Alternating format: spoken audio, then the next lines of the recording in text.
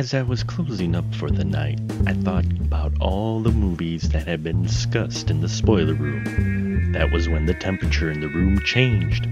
I went to the thermostat and it said it was 52 degrees KB. Suddenly I found myself in a maze of movie posters. No matter what direction I went, each path led me back to one actor, Kevin Bacon. That was when it was clear what I had to do. When I snapped out of it, I added bacon to the menu. 2020 was going to be an interesting year in the spoiler room. And welcome, my friends, once again to the spoiler room. Here we are. Thank you for traveling down the steps, pulling up a chair next to us as we discuss films. And, of course, there will be spoilers. Tonight, it is 52 degrees KB, still in the room. Even though we still have a little snow outside, it is melting. We are doing 52 degrees KB temperature all year in the spoiler room. And tonight, we've got an interesting film that's connected to last week's film, which was Bewitched. I will not do the nose thing. But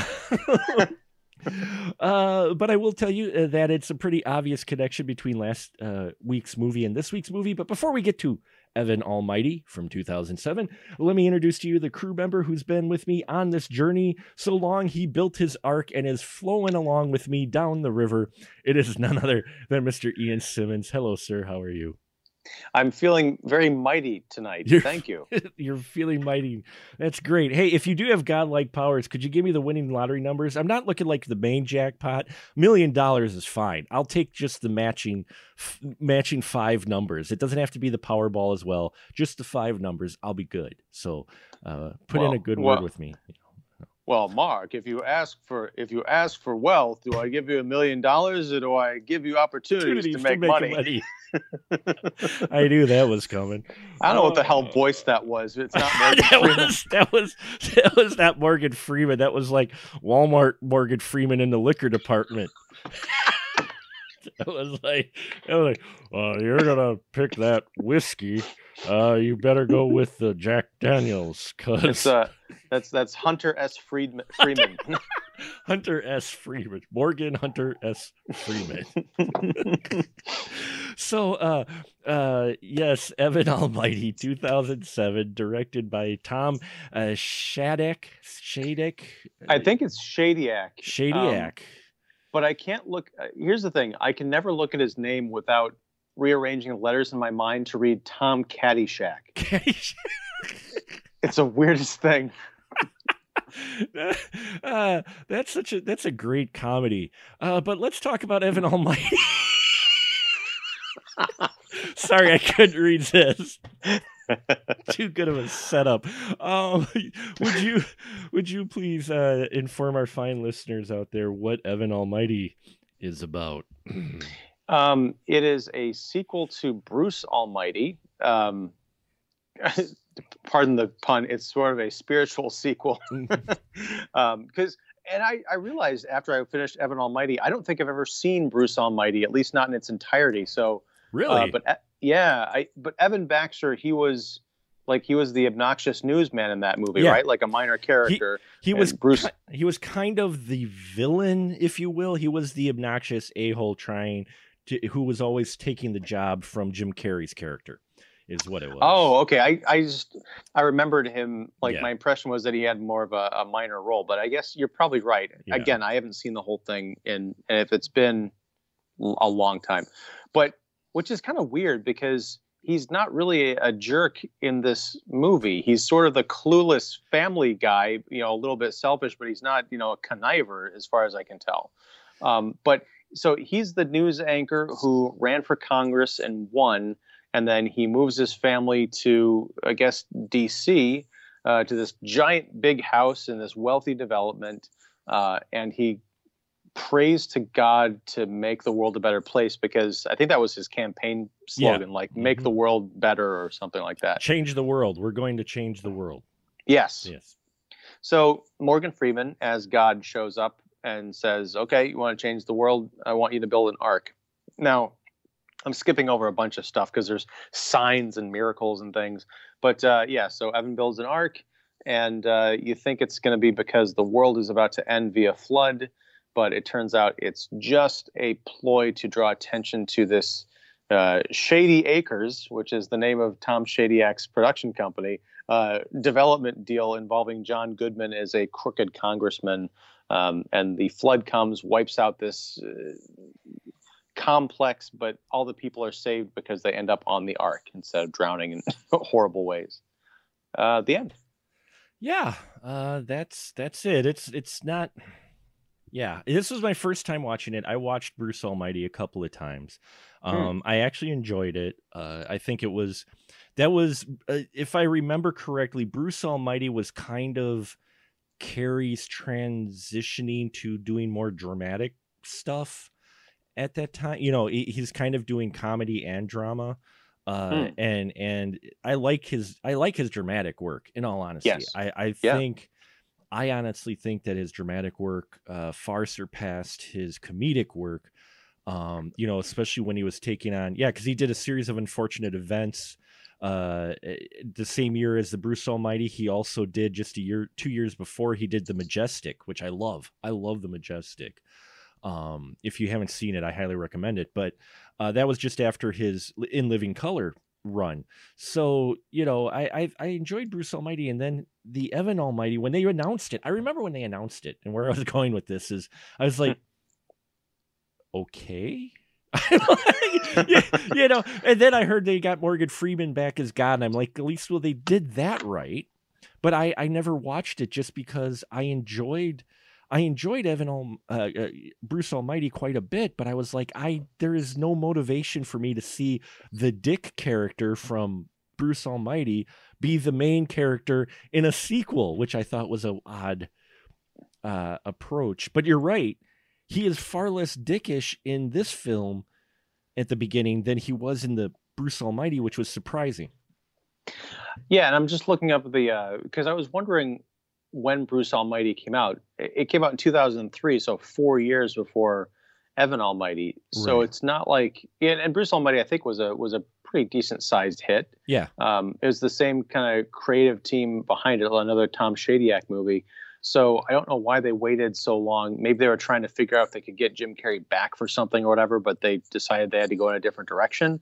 But yeah, it's an odd movie because at the same time, you've got Steve Carell doing a lot of this wacky physical comedy, especially when he's building the art and he's hammering away and he hits his thumb or he falls off a giant beam and they're kind of like, kind of wacky stuff.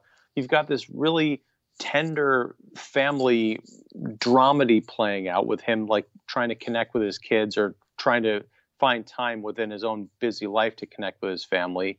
And then you've got the spiritual stuff with him interacting with God.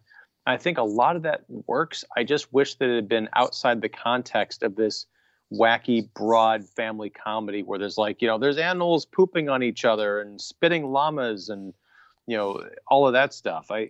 I was half awake during most of this movie. And then, of course, as I mentioned in our pre-show talk, I had to go cuddle with my son. When I came back, there was something, one of the dramatic beats that woke me up. I'm like, oh, this is something I can really dial into. And by the end of this film, I was like, I hate to say this, I was wiping tears away from my eyes because it's a lovely movie with a lot of shenanigans and animal poop thrown on top of it. Yeah, I mean, it is. You're right. And it surprised me, actually, considering how Bruce Almighty was. Bruce Almighty gets a little darker. Bruce Almighty gets exploring, the character a little more of Bruce. And you get into his motivations of how his life kind of sucks and when he gets this power, what happens and everything. It's a bit of a darker film. So it surprised me that they made Evan Almighty kind of this upbeat family film. And I did enjoy it. It wasn't what I expected, mainly because, I know this sounds bad. We don't get films a lot like this anymore it truly lives up to the PG rating that the film got, and it's legit. Even the old, you could sit with your family and there's humor for the adults a bit. There's a lot of humor for the young kids because they love animals pooping. But though now you mention it, I didn't get a chance to look at any trivia or background, but now that hearing you talk about it, I'm wondering if it was meant for Jim Carrey, because of the type of humor that you have in here was very Jim Carrey-esque. Yeah. You know, for the situations of him continually hitting his hand or whatever.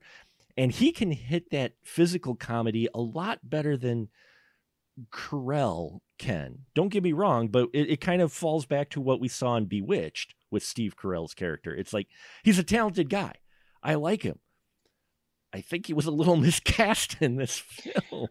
I think he was miscast for the wacky parts, but I gotta say, like, even at the end when he's arguably at his most ridiculous looking, but his character is so resolved and like full of faith and dedicated, you know, there's that steeliness in his eyes when like the whole world is against him, but he's like, you know, I'm being driven by a higher purpose, but everybody kind of thinks I'm an idiot and I'm in danger of losing my family. There's a lot going on there. Oh yeah. And I love that aspect of it.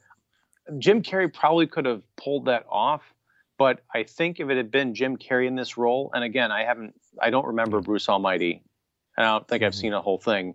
I think that would have been a bit of a switch, like going from that wacky, like kind of Ace Ventura style of like falling down all over and like screaming, right, to that dramatic Jim Carrey. There's a big gulf there, and I think that works in two separate movies, not necessarily the same one.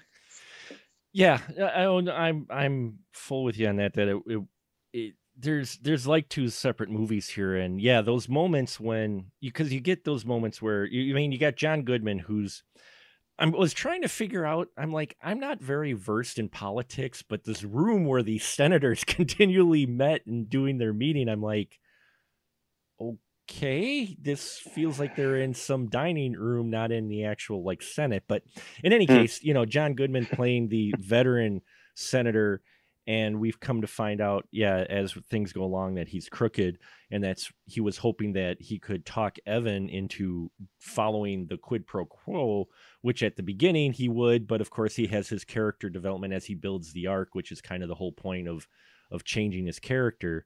I just, I like those moments, those serious moments, to where you get like the first one where because God is fucking with him. Okay. Throughout this whole thing, God is just like, build the ark. And he's like, no. So he starts making it so his hair on his face continually grows out. He can't shave, which was actually I love that. That was a very funny scene where he was kept shaving. And so then he figures out how to work with that. But then there's a robe that God gives him. So he really looks the part of Noah.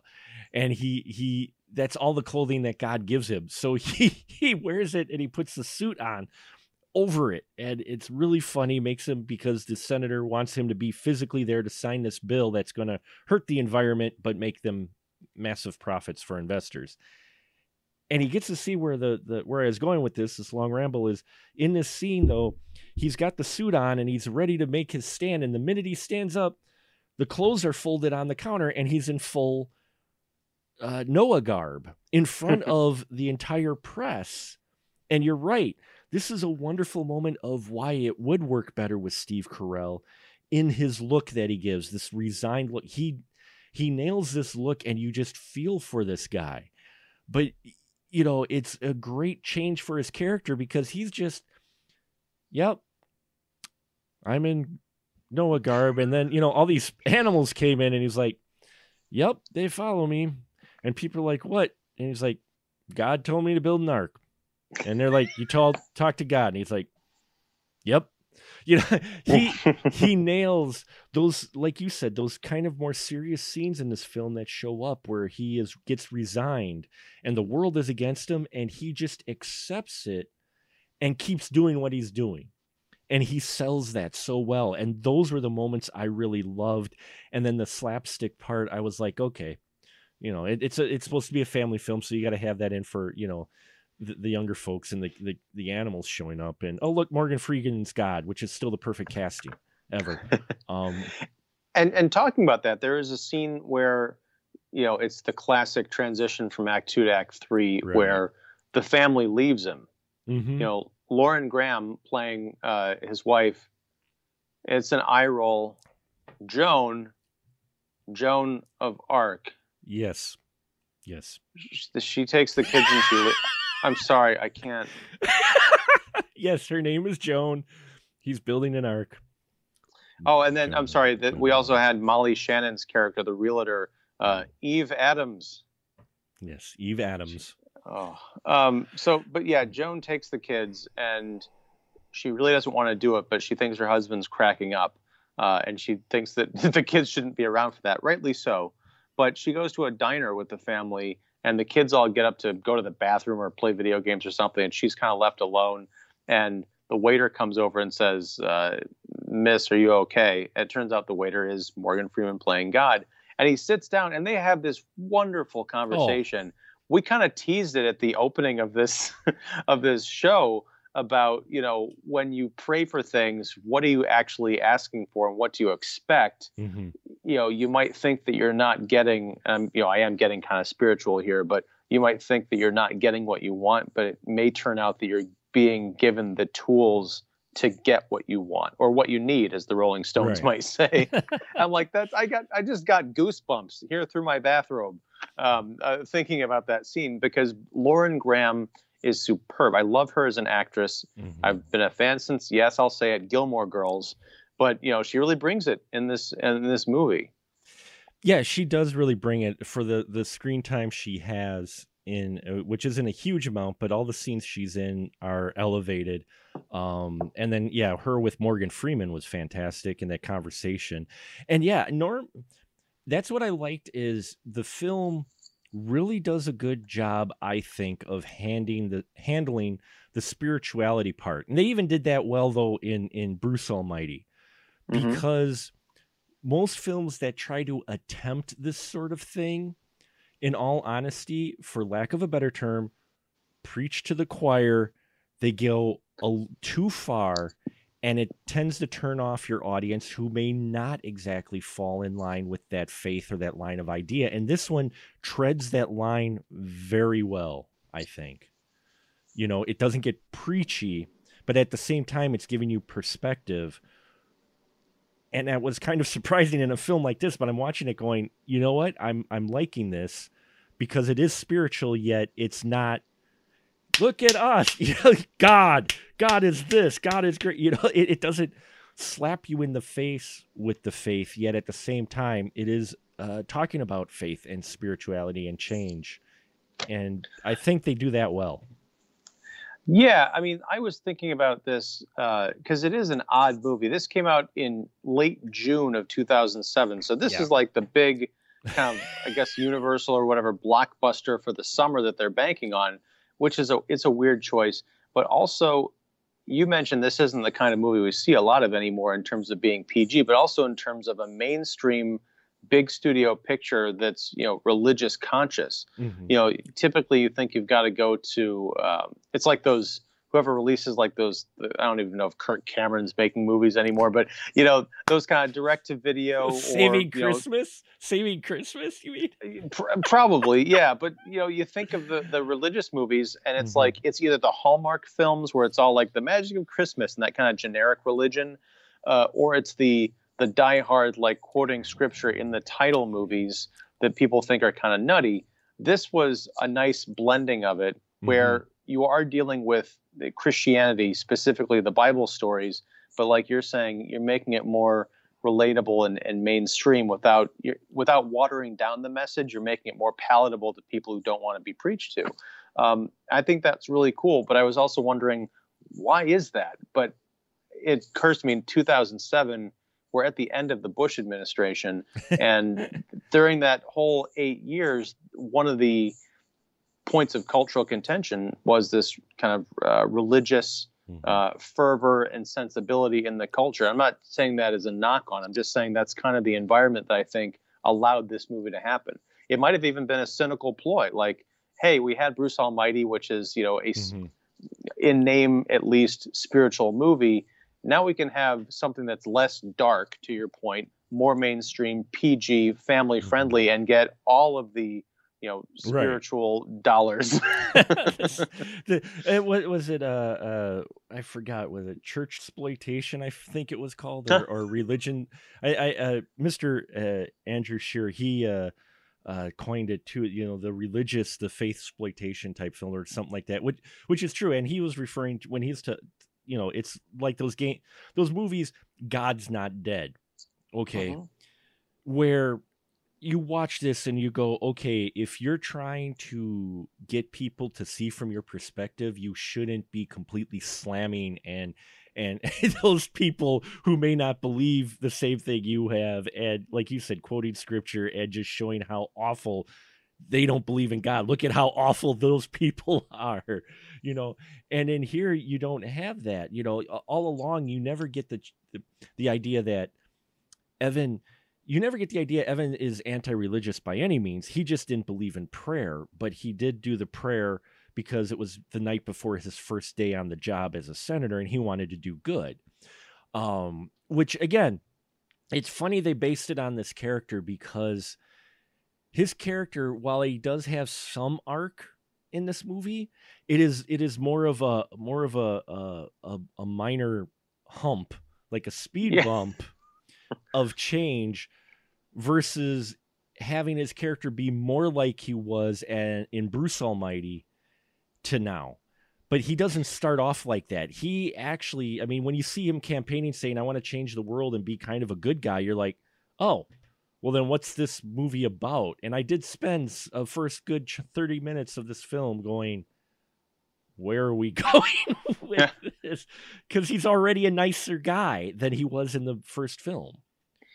And that's a great point. I wonder if at any point during the development that was a consideration. Like, what if we took the quote unquote villain of the first movie, had him run for office? And of course, he's kind of the perfect, if he's the scheming kind of undermining villain guy, he's the exact kind of person you would expect to run for Congress.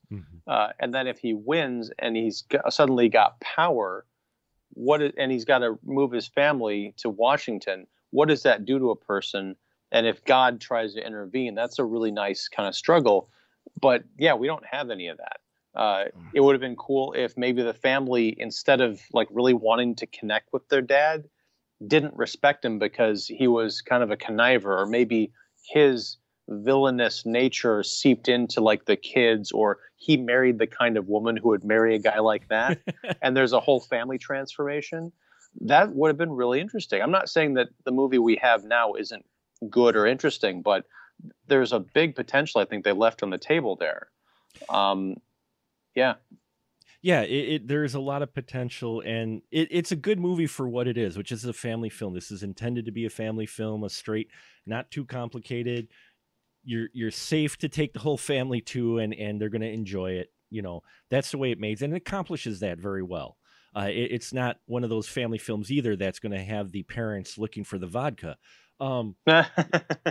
We've seen, you and I were parents. I'm sure you've seen a few of the, this is for the family, and you start watching it and you're like, oh my God. It's like you look go ahead.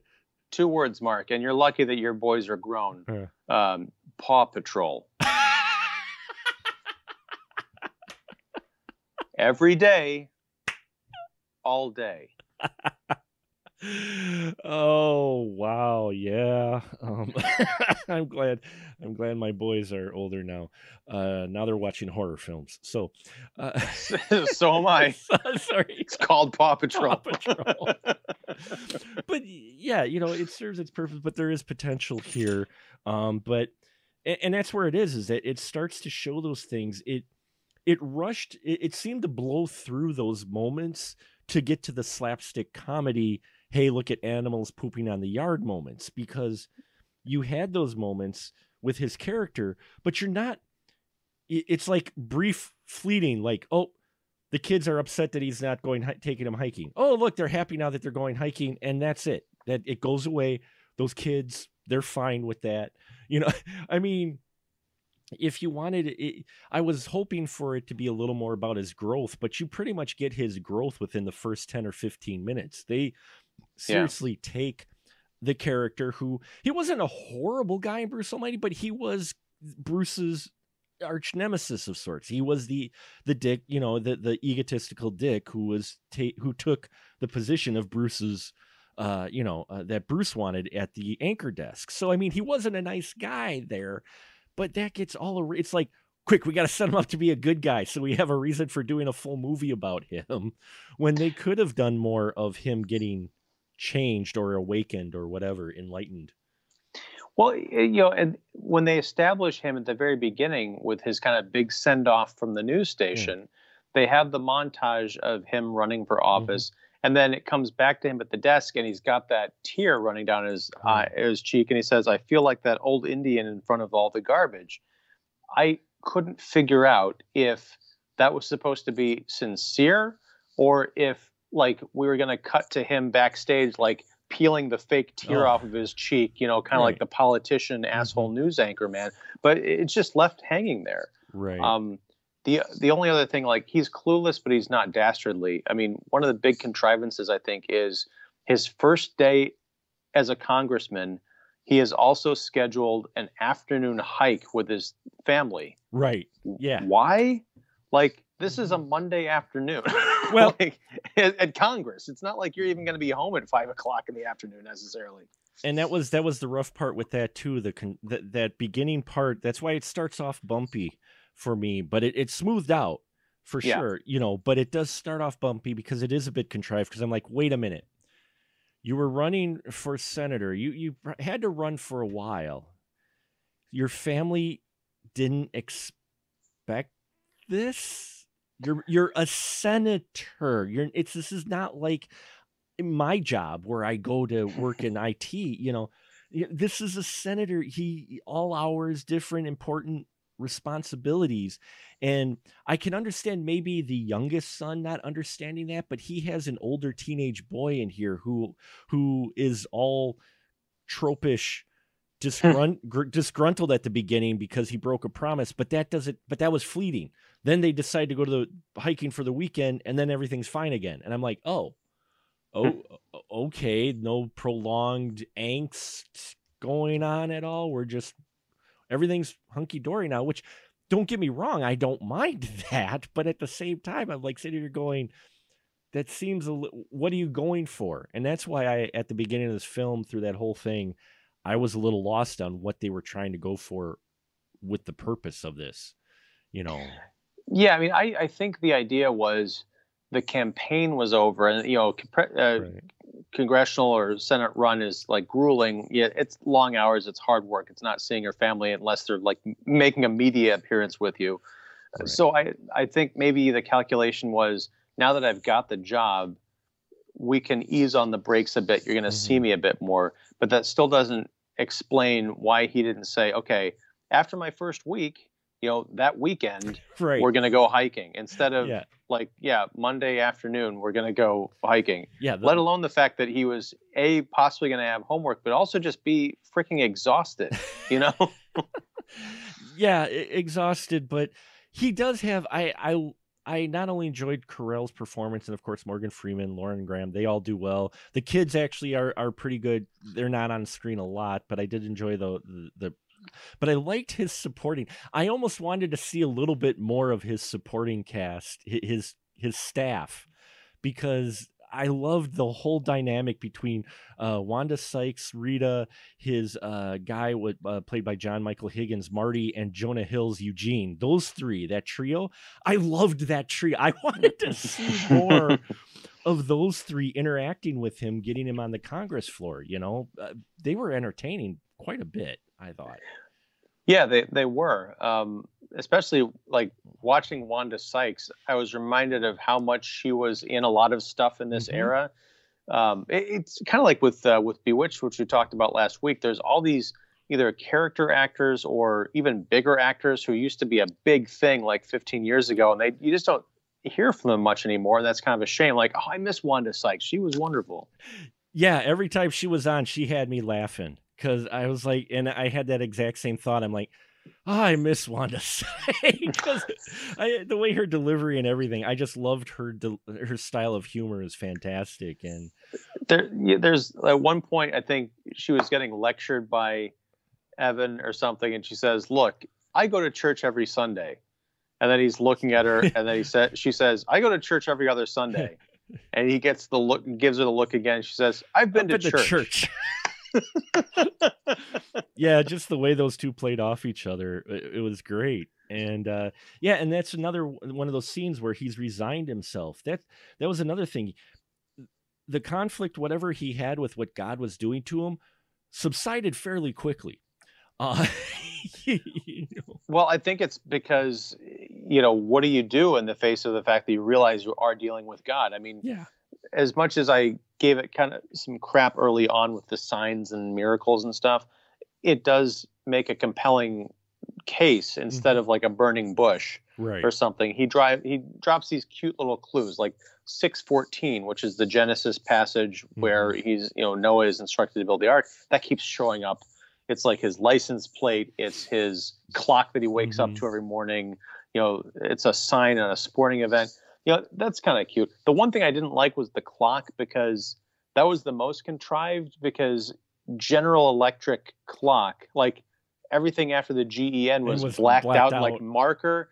I'm like, at least have an establishing shot where the youngest kid was like messing around and coloring the clock or something. And that's because otherwise I'm like, how does that even happen? It goes along with what we were talking about earlier, licensing. They couldn't pay General Electric to have the name brand on the post. So they blacked it out. No. No, I know what you're saying. They didn't need the GEN in there. I'm like, why? I mean, you establish what it is. Why do you have to paint it that broad of a brush? Give your audience a little credit, even for a family film. Give them a little credit. Just a smidge. Just a smidge. You're already in a film called Evan Almighty, and he's talking to God. So if the clock stops at 6:14 every morning, even if you don't have the GEN, it's going to have to at least have some relation to the whole film. You don't necessarily need to just hold our hand completely with that, I mean. Well, and on top of that, he's a young congressman, so the fact that it's a struggle for him to wake up at 6:14 in the morning, that was a bit of a stretch. I'm like, come on, dude, you're like, you've been on the treadmill for an hour by that point. Get with the times. Yeah. But no, the other weird thing about this movie is, and I had seen it 13 years ago now, so watching it again tonight, I'd forgotten a lot about it. But one thing that did stick with me is, for the audience that this was targeted at, like the religious audience, I wondered if anybody had the same problem I did, which I grew up Catholic, so I kind of know my Bible. And I know that according to what I'll call the Christian mythology, the reason we have rainbows is because after the flood, God gave us the sign of the rainbow to signify that he would never again destroy the earth via flood. So if I'm watching a movie about a guy who's being asked to build the ark again, and there's sort of this impending doom narrative, I'm thinking, wait, none of this makes sense, because it's not supposed to flood again. Now, at the very, very end, we find out that no, that wasn't his plan all along. But if I'm a person of faith watching this, I'm kind of thinking, it's almost like watching Star Wars and having people talk about like laser swords instead of lightsabers. Like, you don't understand anything about this mythology. They're called lightsabers. Yes. And before that, vibra blades. Get it right. God, how can you don't even deserve to watch Star Wars. No, I know what you're saying. But at the same time, I'm wondering if they did that as kind of the in-joke, as in the fact of, he assumed it meant impending doom. God never actually said that there was going to be a full flood. He assumed it and ran with it. So those who are strong in the faith and know it, maybe that's the inside joke going, oh, what's God really got planned? So they're maybe, I think the way it felt like it was trying to play a little bit was like, okay, Evan doesn't know, but we know. So what is actually going, so it's more of, they know it doesn't mean the end of the world, but what is the actual plan of God in this, and I hope, so at least I hope I'm interpreting that right. I'm a removed Catholic, so I grew up Catholic as well, not so much now, but still I know enough, and I think maybe that's kind of what they were playing at, was maybe it's the inside joke for the real heavy believers, while everybody else kind of, you know, is like, okay, well, there might be another flood. Okay, I'll buy it, you know? Yeah. But, You know, this movie made me think about, I don't know if we've talked about this. Did you ever see Noah, the Darren Aronofsky movie with Russell Crowe? I did not, but I wanted to because I heard there were rock creatures in it. So yeah, they're straight up like Lord of the Rings monsters in that movie. Yeah. I was a big fan of Noah because it kind of messed around with the mythology, or if you listen to Aronofsky, he's saying it's a more literal interpretation of that story. Right. And I remember when it came out, I think I looked up some of the passages, and there are these weird references to things that were coexisting with mankind at that point. I'm like, well, hell, maybe there really were supposed to be giant ants walking around helping to build the ark. But that's not really apropos of anything. It's just that when I was watching this movie, I'm like, yeah, there was another big budget, well, that one flopped, movie about the building of the ark, but this that came out a few years later. It made for a great moment in this film, as like you said, we had that scene where he's resigned himself. He's building this ark. First, he gets the kids in on it, but then we have that moment in front of the cameras. So he's by himself building the ark because the family left. And he's wondering how he's going to build this ark. And suddenly there's two llamas holding a hammer, which actually was kind of cool. You know, and I loved the bit. I thought it was a great for the you know, it's one of those where my brain had to switch going, you're watching a family film, Mark. You're watching. So you know, suspension, you know, just push anything away and just enjoy the funny images of monkeys and giraffes and everybody helping, all the creatures helping him build the ark initially. You know, and his family comes back and helps, but still they're like, how are we going to build this? So they have all the animals help. And I'm like, the problem I had with that is, especially even in 2007, there would have been people who would have saw this article and came and helped him build the ark. It was missing that part. It was like his entire neighborhood was cynical and thought he was batshit crazy, which is like, okay, I'll get you that.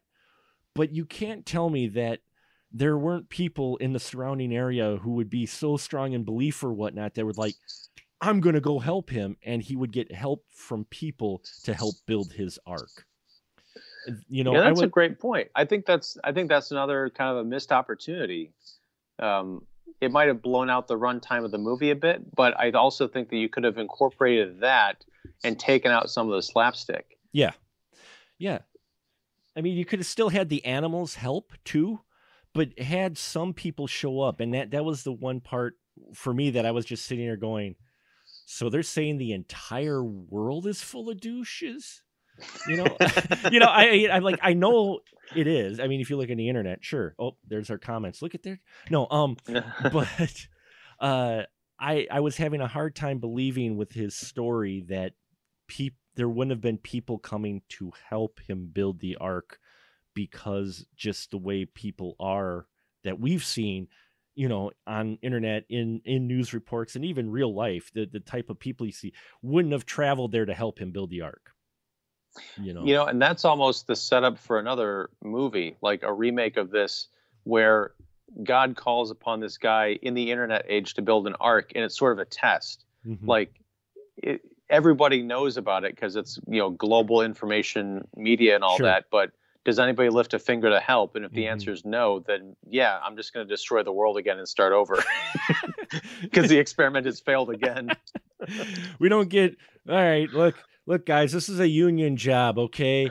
I need 50 guys to help build this ark. If I get 49 guys, job's done. We're not doing it, okay? So I need 50 guys, all right? Yeah, that would have been an opportunity. So that was the only thing. I mean, it didn't take me away from the film. I still enjoyed it. It's kind of fun while I don't watch a lot of family films anymore with my boys being older, it is fun to watch a light film like this once in a while that, you know, it's not taking itself seriously, very aware what it is, but it's got a talented enough cast to pull this off. I mean, John Goodman, I love John Goodman in almost anything in a film, and especially when he plays bad guys. I mean, he does good guys well, but oh man, Oh Brother, Where Art Thou, playing the Cyclops. Oh my God, I love that movie, and I love him in it. Freaking 10 Cloverfield Lane. I mean, oh yeah, wow, it was like, wow, So here he is playing the villainous, in quotes, the as villainous as you can get for a film like this, senator guy, and I liked him in that as well. He plays those characters well, and I think he tries to do good guy roles, but he always gets Cassidy's roles because he does so well. And he was enjoyable in this. He's shady right away when you meet him. Yeah, it's also good to see. It's weird. I don't know if I don't watch the Roseanne show or the Connors anymore, but good for him. He dropped a lot of weight, but it's just weird seeing skinny John Goodman. It was almost shocking to go back and watch him in this movie because he's big in this movie. I'm like, it feels right. It feels right to see big John Goodman. I mean, no offense to him, but even Jonah Hill, who has, some of these performers, which good on, it's that's what they wanted to do. That's awesome. It is odd though to see them in earlier roles where they were heavier, they weren't pulling a Christian Bale where they put weight on purpose, or starve themselves to death. It's just, it's a little unusual seeing them because you see John Goodman now. Yeah, he's definitely lost a lot of weight. So seeing him in like this, you're like, whoa. I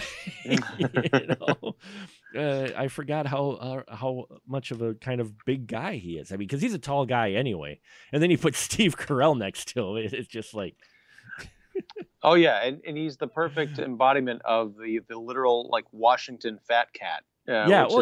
Perfect. Yeah.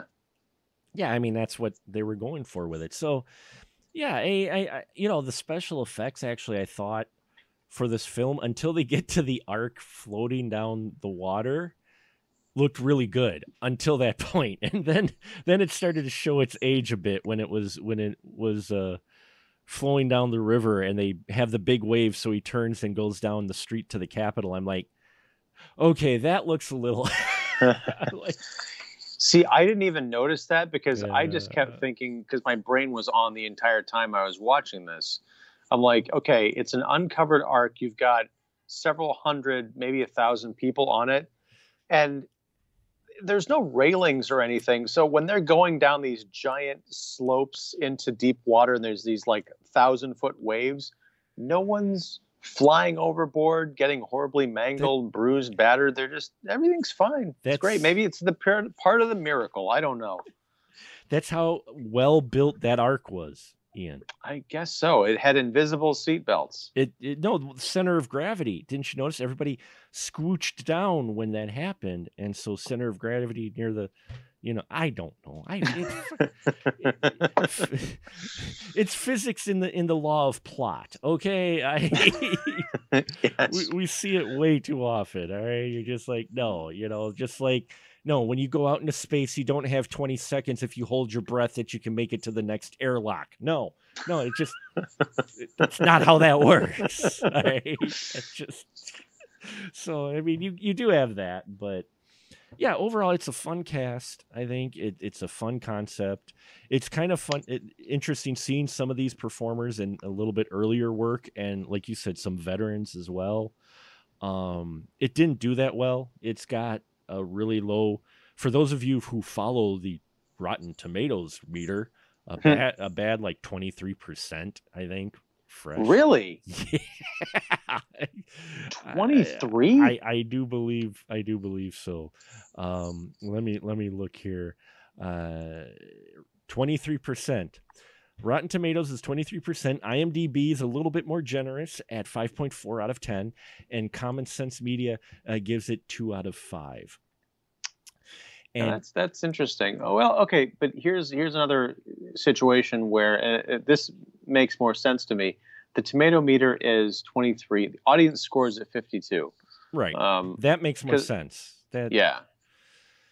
Because it's created as sort of a crowd pleaser, which I can understand critics being bothered by. I mean, you and I certainly are able to nitpick certain things, but yeah, it's not high art. if you just accept it as a nice little family film with a sweet message, I think it does the job. Oh, freaking critics! What the hell do they? God, those. They're the worst. They are the worst. Freaking uncultured swine who just think their opinion matters for no particular reason. And then they start all these freaking podcasts and then they've got to break down films. What the hell is that shit about? Come on. It's a scourge. We need a flood to wipe them all away. Eliminate the critics now. Flood it. Now let me ask you about this. I wonder, again, having no recollection of the film that preceded this, do you think some of that low rating might have been sort of a disappointment that it was not enough of a follow-up to Bruce Almighty? Oh, yeah, absolutely. I think because this is a different film. If you watch the two, I mean, Jim Carrey's hit was a surprise when people first heard about it, and then they watched it and they're like, holy crap, this is really good. I think it was a surprise. I think they were expecting a little bit more of that, which I'm not going to say edgy. Like I said dark. It's not like it's like, oh, dark, like the entire world is dead. But there are some darker moments in Bruce Almighty and some more mature humor in Bruce Almighty than there is in this one. I think that is what it is disappointment because people enjoyed it so much. They were hoping for more Bruce in a sequel. And to do it on Evan, like I said, who was a character who you were meant not to like in the first film, to try to sell it as that without seeing it, I can see how it was a hard sell for sure for people. And let's face it, family films, critics, the whatever you want to call it, professional, whatever, the big, huge names, critics, they tend to be a little bit harder on family movies because they're looking at it at a different perspective. You and I, while we have picked out a number of things on Evan Almighty, we both have families in that. And it's like, if my kids were really young, I'd have no problem sitting down and watching this movie with them. And I wouldn't have a problem watching it. It wouldn't be one of those where I was like, God, when is it over type of thing, Right. Because I think there's a lot to like in here, and I think a lot of good lessons presented. They're almost like mature lessons that are good for adults to learn, in terms of like gratitude and kind of doing things for yourself, and not just waiting on a miracle. That's the other thing I forgot to mention. The soundtrack in this movie did drive me nuts because it's like pop song after pop song and like the kind of the spirituals that you hear in all of the spiritual movies. Are you ready for a miracle? Yeah. Well, I happen to like that song, so I do too. But it's the unfortunate son of spiritual movies. Yeah. No, you're right. Or fortunate son. Yeah. You're right. No, it's the fortunate son. It's the equivalent of fortunate son in every Vietnam film ever. Like we joked earlier in one of the other episodes that, if you actually just watched Vietnam films, you'd swear the only artists in the world were CCR and maybe some Stones, Yeah. That's all that. Those are the only artists ever in the 70s if you go by movie soundtracks. So yeah, no, I enjoyed the soundtrack, but they were all a lot of gospel songs you've heard before. I think the version of You're Ready for a Miracle is still Leap of Faith. Talking about faith films, there's a film that I think is in all honesty, I think is highly underrated. You don't hear people talk about it enough, and it's a beautiful movie. Maybe we should talk about that at some point because I have not watched it all the way through in a long time, so I think I need to revisit it. But I love that movie. That the song "Change in My Life" that happens during the kind of the montage. Yeah, I listen to that song on a regular basis because it's beautiful. It is. Maybe I'll set that on the schedule. Not so much for this year, but maybe we'll work it in for next year. When I don't. Is that a canon film? No, it won't be a special. It'll just be an episode because I didn't plan out the entire year like I did this year. Okay. Yeah. I have to take a breather. But yeah, and speaking of breathers, Evan Almighty's that. Don't go into it thinking you're going to get your Jim Carrey comedy because you're not. Steve Carell's not Jim Carrey. He's his own guy. And when it really hits, I think it hits on all cylinders. The slapstick stuff, maybe not so much for you, but if you got younger folk in your family, they can sit down and watch this film with you. I don't think, I mean, even the part where God takes away his clothing altogether when he goes and picks up the mail, it's done in such a humorous way that, you know, it's laughing. Haha, look at, he lost his clothes, which you don't see anything. Right. I think that's about probably the riskiest joke in this entire film is that one moment. The humor's safe. You know, it is a family film. And maybe that probably is why it's not as popular, because Bruce Almighty was not as much of a family orientated film as this one was. Yeah. And it's a bold step to do a sequel like that. I mean, you know, especially a larger than life character like Jim Carrey, to try to do any sequel that's not going to have him in it is going to be an uphill battle to begin with, you know, and then much less the person who they put this on. But yeah, I mean, in general, the direction I thought was well done. You know, like I said, the writing could have been a little bit tighter, but I don't think it deserves a 23% rating. No, I did like that. You know, this was kind of, for me, and I don't think I realized it at the time because these movies I'm about to mention hadn't come out yet. But looking at it now, I see this as, you know, Steve Carell coming off of The Daily Show. Yeah. Anchorman might have been just before this, but it was, you know, the start of him doing these comedies that had sort of a dramatic tinge to them, because then you get movies like Dan in Real Life. You get a wonderful movie called Seeking a Friend for the End of the World, where he's with Keira Knightley. You know, I love Steve Carell as an actor, kind of like the way we were talking about Jim Carrey before. He can do the comedy, but I think when he turns on those dramatic sincerity chops, you're hard pressed to beat him. Yeah, I mean, we've seen that with great comedians before too. Robin Williams. Robin Williams did great comedy. He was the zany guy. He started to do drama, and it went up to a whole nother level. Suddenly people were like, whoa. You know, he did kind of a transitional film with Fisher King where he could still be zany but serious.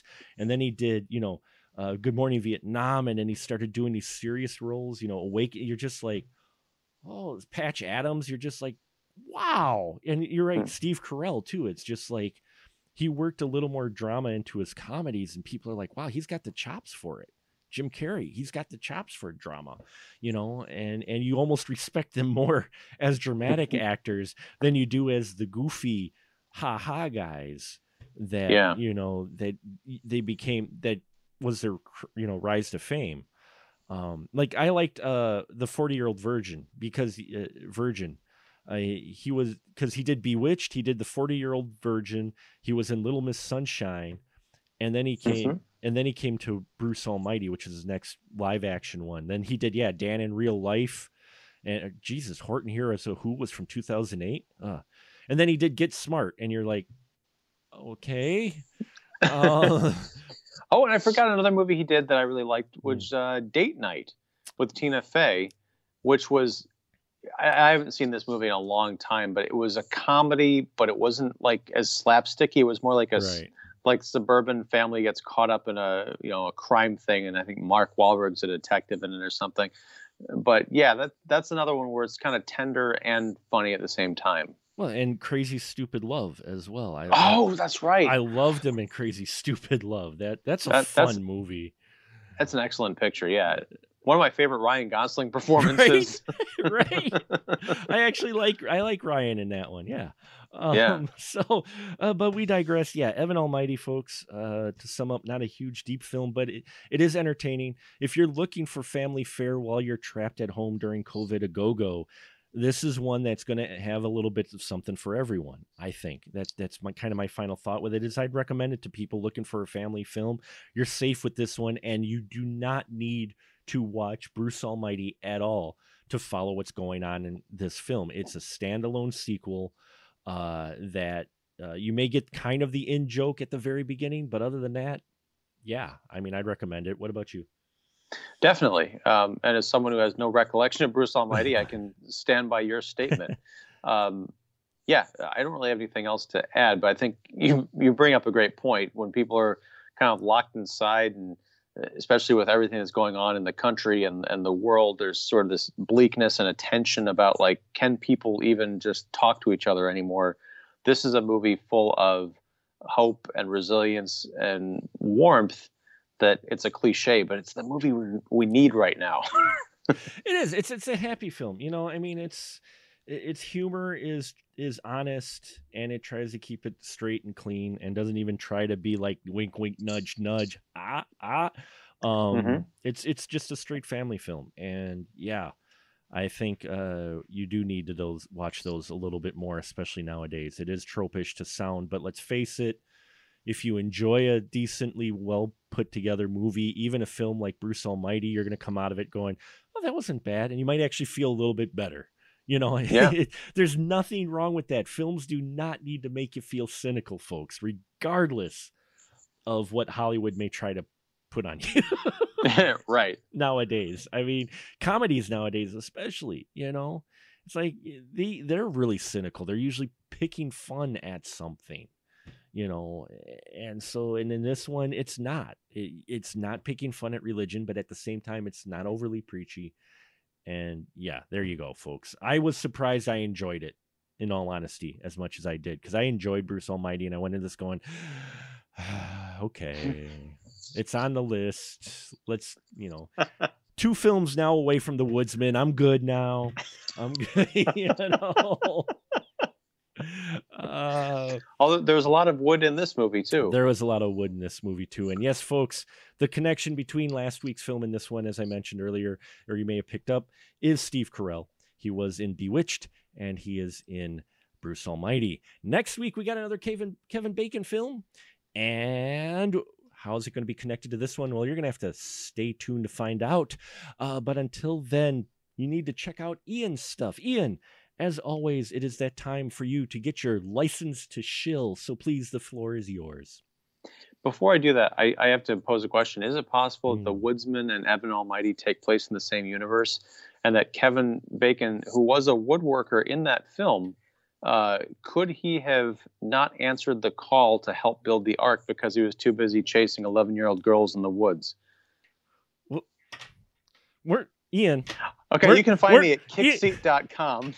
We were just talking about uplifting movies, and you just took this film that actually has a pure heart, and you gave it the old Wicked Witch bite the apple move and poisoned the hell out of it. Way to go, Ian. Congratulations.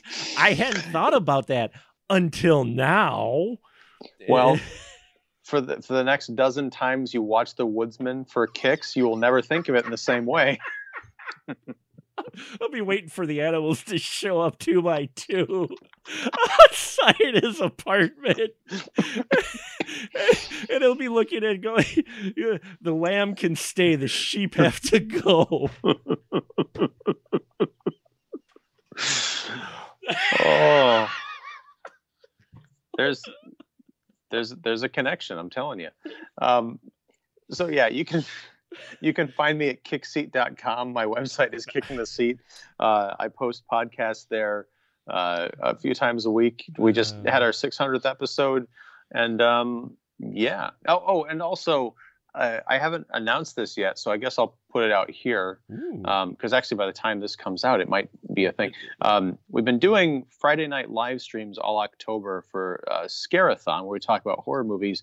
That's coming to an end because so is October. But Sunday, November 1st, we are going to be trying to do another live stream series based on the new Mandalorian season coming on Disney Plus. So we're going to try that, see how it works out. And come join us on YouTube.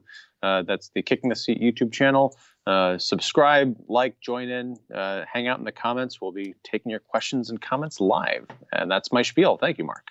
Well, thank you for popping down into the spoiler room and regularly being here and taking this journey as we travel through the wicked web of the 52 Degrees KB. Hope you've been enjoying the series. We're 2 months left, folks.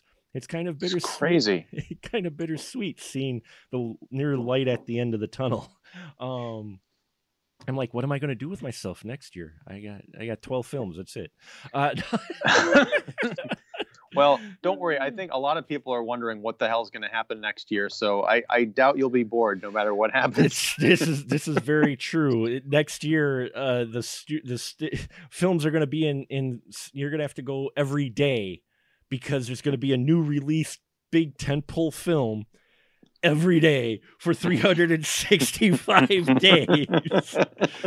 You better make it to the theater that day, because otherwise you're gonna fucking miss that sucker. Let me tell you. Oh man. Oh yeah, next year, who knows? But this year, folks, stay with us and tune in next week. Check out Ian's stuff and the Scarathon. Good stuff there. And now we'll just say a good night, everyone. Good night. Are you ready for a miracle? Ready as I can be. Are you ready for a miracle? Ready as I can be. Oh, are you ready? Okay, I'm sorry. I like your rendition best of all. Well, thank you. I think angels are weeping right now.